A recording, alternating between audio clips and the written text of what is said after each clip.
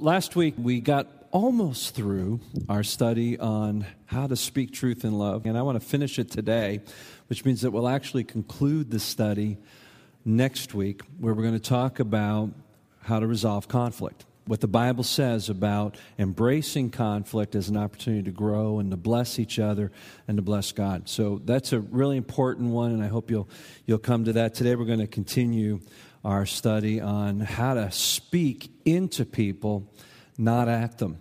And I want to take you to Ephesians chapter 4. I thought it would be good to start today by just reviewing why this whole issue of learning to communicate well with one another is so critical for our life as a church. I've chosen to do this series now because I think as we strive towards spiritual community, building relationships, making connections, as we reach out with what we believe are some bold visions for how we want to see God impact the greater Worcester region.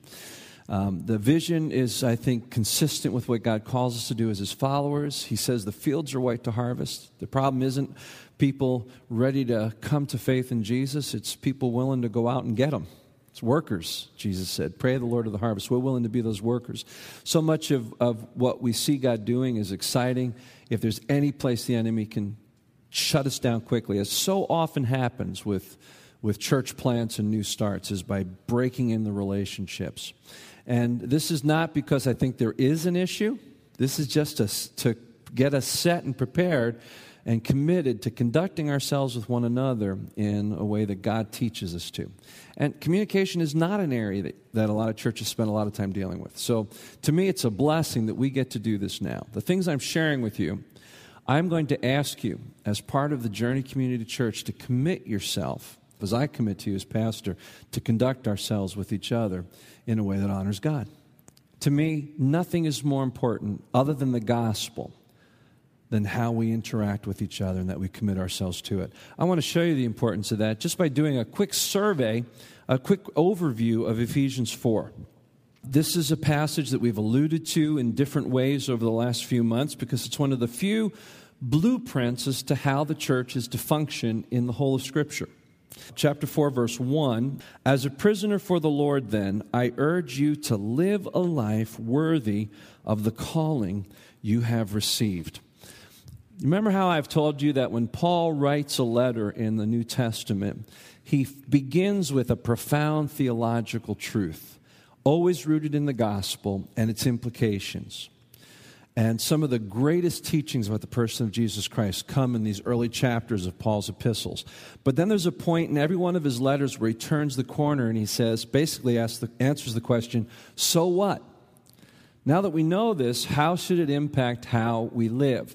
And then the rest of his letter is, this is how this should live in your relationships, in your marriages, in your families, in the body of Christ, in the workplace, with government.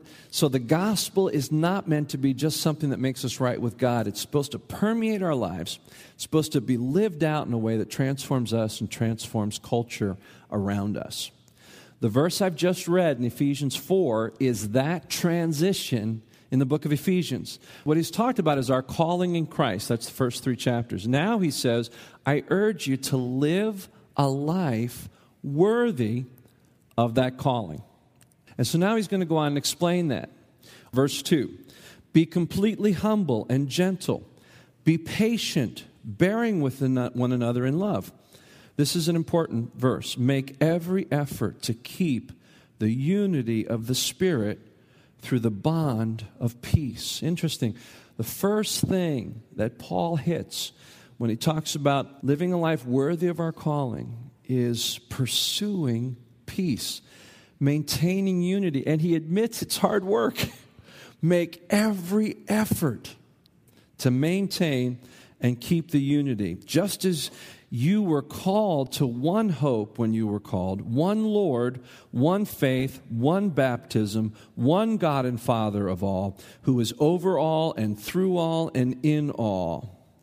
So he's talking about this unity of God that we are a part of, the oneness of God that's to be reflected in our body. Now, what we have as we go forward through verse 16 is how that unity is fleshed out in the interaction of the body of Christ so that we grow together in Him. Now, we're going to jump down to verse 11. It was He who gave some to be apostles, some to be prophets, some to be evangelists, some to be pastors and teachers. That's the spiritual leadership that God has given the church. And then he goes on and says, He has given them, verse 12, to prepare God's people for works of service so that the body of Christ will be built up until we all reach unity in the faith and in the knowledge of the Son of God. So here's a second level of unity. The first is relational unity. We're going to make every effort to keep unity. And now he says, now we want our unity to be also part of our spiritual progression. We all want to grow and achieve a level of spiritual community that has to do with all of us growing in Christ. And the only way we do that is if all of us invest. Let's read on. Verse 14. Then we will no longer be infants tossed back and forth by the waves, blown here and there by every wind of teaching and by the cunning and craftiness of men in their deceitful scheming. That's a description of an immature believer. They're easily swayed by false doctrine and extreme teachings. That's what Paul wants to avoid. And we do that by being in spiritual community and pursuing unity in our spiritual maturing. All right, we will no longer be that. And then he goes on and says, instead, verse 15, instead, speaking the truth in love. That's the phrase I want you to hold on to. Instead, by speaking the truth in love, we will in all things grow up into Him who is the head, that is Christ.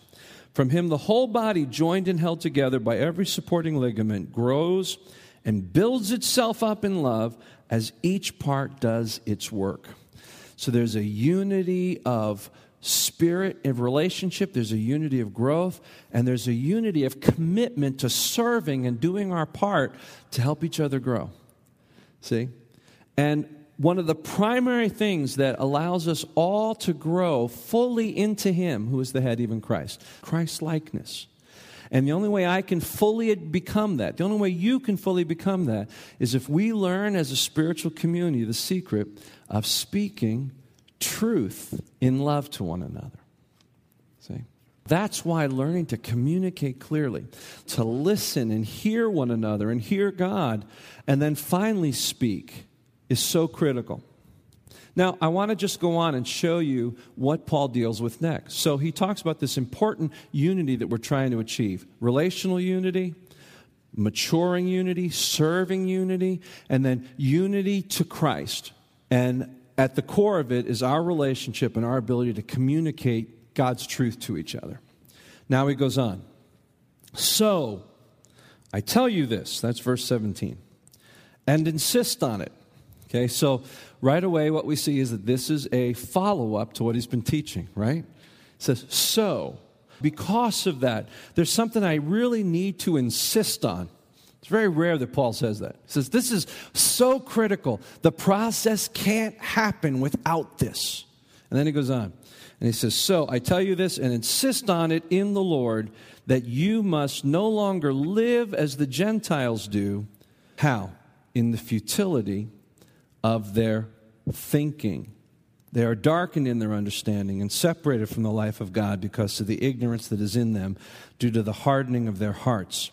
Having lost all sensitivity, they have given themselves over to sensuality so as to indulge in everything of impurity with a continual lust for more. That's a lot of hyperbole, a lot of big, dark statements that it might be very hard for those of us that have been Christians for a long time to think that we're even capable of at this point. But what he's describing is the reality of our life and who we can become at any moment on a day that we don't take up our cross and follow Him. And it's not the actions at the end. It's not the giving over to sensuality. All that means is doing my own thing, living for me, and never having enough. That's the longing that living for me creates. It's not that we fight. It's the thought patterns that drive us to that Paul says get in our way. You no longer live like the pagans. Well, how do we live like people who are outside of Jesus? In the futility of their thinking. Paul's saying that's going to keep you as a body from living out this ideal unity. You may be trying to live right, but if you don't change what's going on in your heart and in your head and learn to think and process differently than the world around you, you will never be this beautiful image of unity that God wants for the body. That's why in Romans 12:2, Paul says, do not be conformed to the pattern of this world, the patterns, the way we go about doing things, but be transformed. How? By just creating a list that we follow that's different than the world? No, that's legalism. That's the Pharisees. No. How do we no longer be conformed to the patterns of this world? We be transformed how? By renewing our mind. All too often we think that's just getting the right information in the mind. It's not. It's about changing the programming. It's not just changing what I think. It's changing how I think. Paul goes on in Ephesians 4, verse 20. You, however, did not come to know Christ that way. You heard of him and were taught in him in accordance with the truth. You were taught with regard to your former way of life to put off the old self, which is being corrupted, to be made new in the attitude of your minds, to put on the new self. Therefore, each of you must put off falsehood and speak truthfully to his neighbor. For we are all members of one body. In your anger, do not sin. Do not let the sun go down on your wrath. And do not give the devil a foothold. He who has been stealing must steal no longer, but must work, doing something useful with his own hands, that they may have something to share with those in need. So when God's transforming our thinking, it works into a life of integrity. But then he goes on and he talks about how if we can't stop the way we think in the old patterns, then we're never going to be able to relate in grace and mercy to one another. And that's where we get down to verse 29. Do not let any unwholesome talk come out of your mouths, but only what is helpful for building others up according to their needs, that it may benefit those who listen. And do not grieve the Holy Spirit of God, with whom you were sealed for the day of redemption. Get rid of all. Now, I'm going to read some strong words. I want you to think of each of these things as stuff you do on a regular basis. Even though we don't like the strength of the language, we all do these things. Get rid of all bitterness, rage and anger, brawling and slander, along with every form of malice. Instead, be kind and compassionate to one another, forgiving each other just as in Christ God forgave you. What we see here is a critical string of things that have to follow each other. First is this ideal of living in unity, growing united in Christ, serving in unity by learning to communicate truth in love to one another. Then we see what could get in the way, and that's all those thought patterns that drive us, that voice in our head that is the sum total of all of our negative fears, all of our negative experiences, all the decisions we've made, our belief systems, all those things that are part of that old way of thinking. The reason why you will go into churches and see people that have been in churches for years, maybe even serving on boards, and they are very flawed people in terms of their character, is because no one has ever really bothered to sit them down and speak truth and love to them and let them do the hard work of changing those internal thought patterns. We tolerate a way of thinking that is consistently prone towards misunderstanding and conflict in people. We tolerate social immaturity in people. We tolerate subtle shades of gray in terms of truth in people and think that somehow we can still achieve the life that God called us to. We can't. We can't. We have to break out of those old ways of thinking, and that allows us to deal with each other instead of with malice and mistrust and anger and bitterness, which are present in churches all over the place. The only way we can get past that and instead be gracious to one another, forgiving one another as in Christ God forgave you, is to allow God to do a transforming work in us, which gives us the ability to be in a safe place where we can just speak into each other's lives. See? So this is not a small thing. This is not meant to be just a practical, helpful little series. This is meant to transform how we are with one another. So let's turn now to where we were in this study last week. We talked about 6 things, and the first one was to speak reluctantly. Speaking reluctantly allows for and expects a need to clarify what you're thinking, to maybe hear if those first assumptions are somehow off base, so that when I finally do speak, I'm speaking effectively. I am responding rather than just reacting. You may remember I told you to put a line in your notes and then put a 1 on the left side and a 5 on the other. Do you remember we did that last week, those of you who were here? What I want you to do is think through the last argument you had with somebody. This week maybe? Yesterday? In the car on the way to church? Maybe you're in the middle of one. You're going to pick it up after the service in the car on the way home. And what we're going to do is you're going to look at yourself in that conversation. On a scale of 1 to 5, 5 being the best, that you withheld until you had a deeper understanding, and finally when you spoke, it was with a little bit of hesitancy. Or 1 being you just shot your mouth off. Put on a scale of 1 to 5 how you were in that conflict. All right?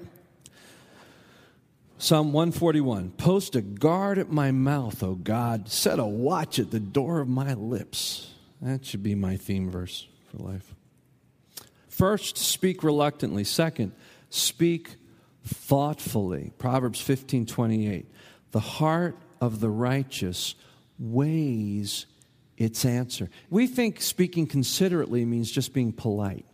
It's like that old Southern thing that thinks you can say anything rude to somebody as long as you end with bless your heart. Isn't that the ugliest baby in the city, bless his heart? Right? Wasn't that just a dumb thing to say, bless your heart? We think considerate is how you say things. It's not. Considerate means actually considering and processing so that when you speak, it's thoughtful. There is more hope for a fool than for someone who speaks without thinking, Proverbs 21:20. Third, we need to speak humbly.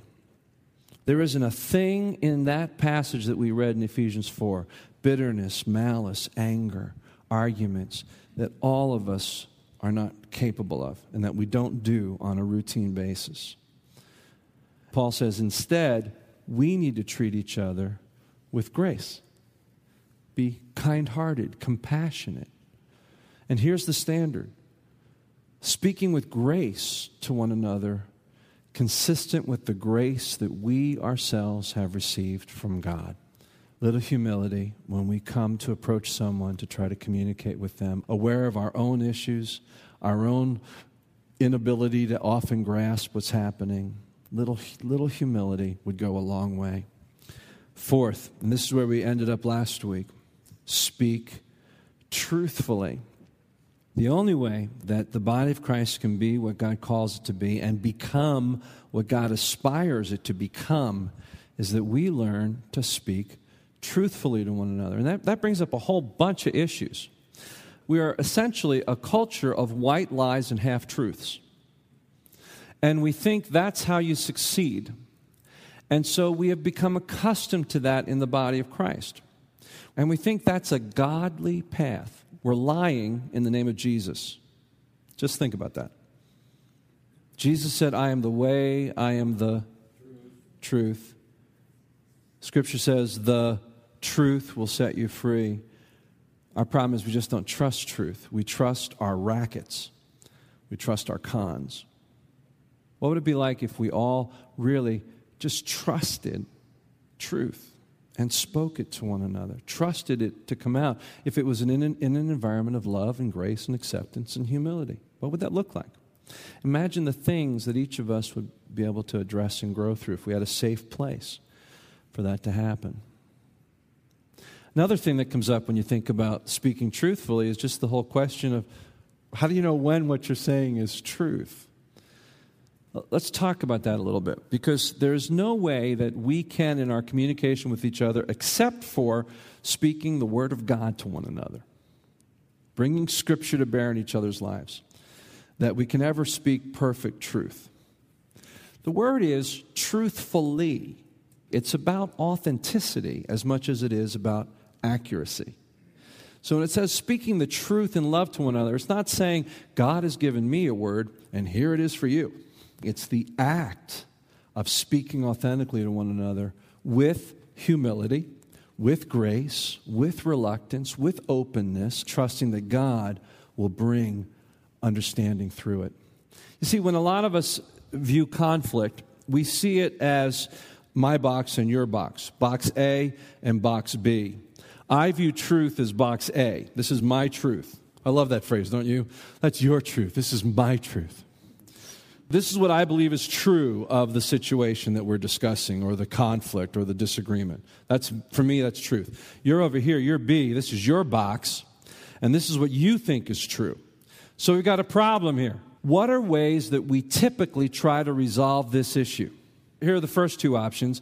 A wins and B loses, or B wins and A loses. What are other options? Agree to disagree. Agree to disagree, which means really nobody wins. Now, there are certain things that we should agree to disagree. Don't you see? Because they just don't matter. What about the stuff that matters? First option is A wins. Second option is B wins. Third option is nobody wins. What's the fourth way that we think of as the more mature way to deal with this? Compromise. What happens in compromise? A wins some, B wins some, and because everybody gets a little, we think we're happy, right? And in the business world or in the regular world, compromise can be a good thing. But does compromise mean that God's truth has actually been discovered? To learn to approach and to seek truth is to get ourselves outside of our boxes and say, what is real here? A young woman that I used to know used to say, my mom always said to me, there's what you say happened, there's what you say happened, and then there's what happened. Truth-seeking is being willing to not assume that my box and your box are right in any way. There may be something that neither of us are considering that has to be discovered. It's an openness to what else is there. We don't typically do that even in our culture, let alone in the church. That's what it means to pursue truth in a way that allows us to embrace it and to grow through it. It's not about your understanding as much as it is you're engaging in a discovery process where God can bring understanding. Does that make sense? Okay, now let's move on. 5, we need to speak generously. 1 Peter 3, do not trade insult for insult. Instead, respond with a blessing. Don't you find a lot of arguments are swapping insults with one another? You always, you never. That was a stupid thing to say. We trade insult for insult. The Bible says, no, you see, you get to choose. You don't have to play that game. Instead of exchanging insults, you can be the one that brings a blessing into it. Your response is no one's fault but your own. Speak generously. And then finally, this is really important. This is a concept that in itself could transform how we communicate in every situation, and that is we need to speak redemptively. There's this powerful verse in 1 Peter 4. If anyone speaks, let's just stop there. So does that cover basically any conversation? If you're going to speak at all, in all situations, is there ever a situation that clause doesn't cover? No. If anyone speaks, what's the standard? Oh boy. Do it as one speaking the very words of God. Wow. That's what we aspire to. Every time I speak, it's as though it's the very words of God. Why? Because words bring life, words bring death. I create in some sense every time I open my mouth. The point here is to aspire that everything I say reflects the God who is in me, who wants me to live for His glory, who wants me to be an ambassador of reconciliation, and to have the words that I say be redemptive, Because that's what God's about. He's not willing for any to perish. He wants all to come to repentance and to come to new life in Him. And He wants all those that have come to new life in Him to grow up into every area into Him who's the head. There's that really powerful verse in Ephesians 5. Speak to one another with psalms, hymns, and spiritual songs, making music in your heart to the Lord. Speak to one another. See, these are all musical terms. Psalms, hymns, spiritual songs. But it's interesting that Paul uses the word speaking, not singing to one another. Speaking. In other words, it's the truth that is reflected in the Psalms, in hymns, which are about theology. Spiritual songs are about the testimony of what God's done in our lives. As we share those with each other, even if we just do it speaking, what happens? We make music to God. It's music to God's ears when we communicate to one another in a way that is redemptive. Okay, so just quickly as far as evaluation. In terms of each of these areas, speak reluctantly, scale of 1 to 5, how did you do? 5 being the best. Speak thoughtfully. How did you do on a scale of 1 to 5 on that? Speaking humbly. Were you proud? Or were you aware of your own inadequacies? Speaking truthfully. Were you honest? Were you honest with yourself? Did you speak generously or did you trade insults? Trading insults is 1, speaking blessing is 5. How did you do on that scale in that argument? And then finally, did you speak redemptively? Were you just venting out of your own anger?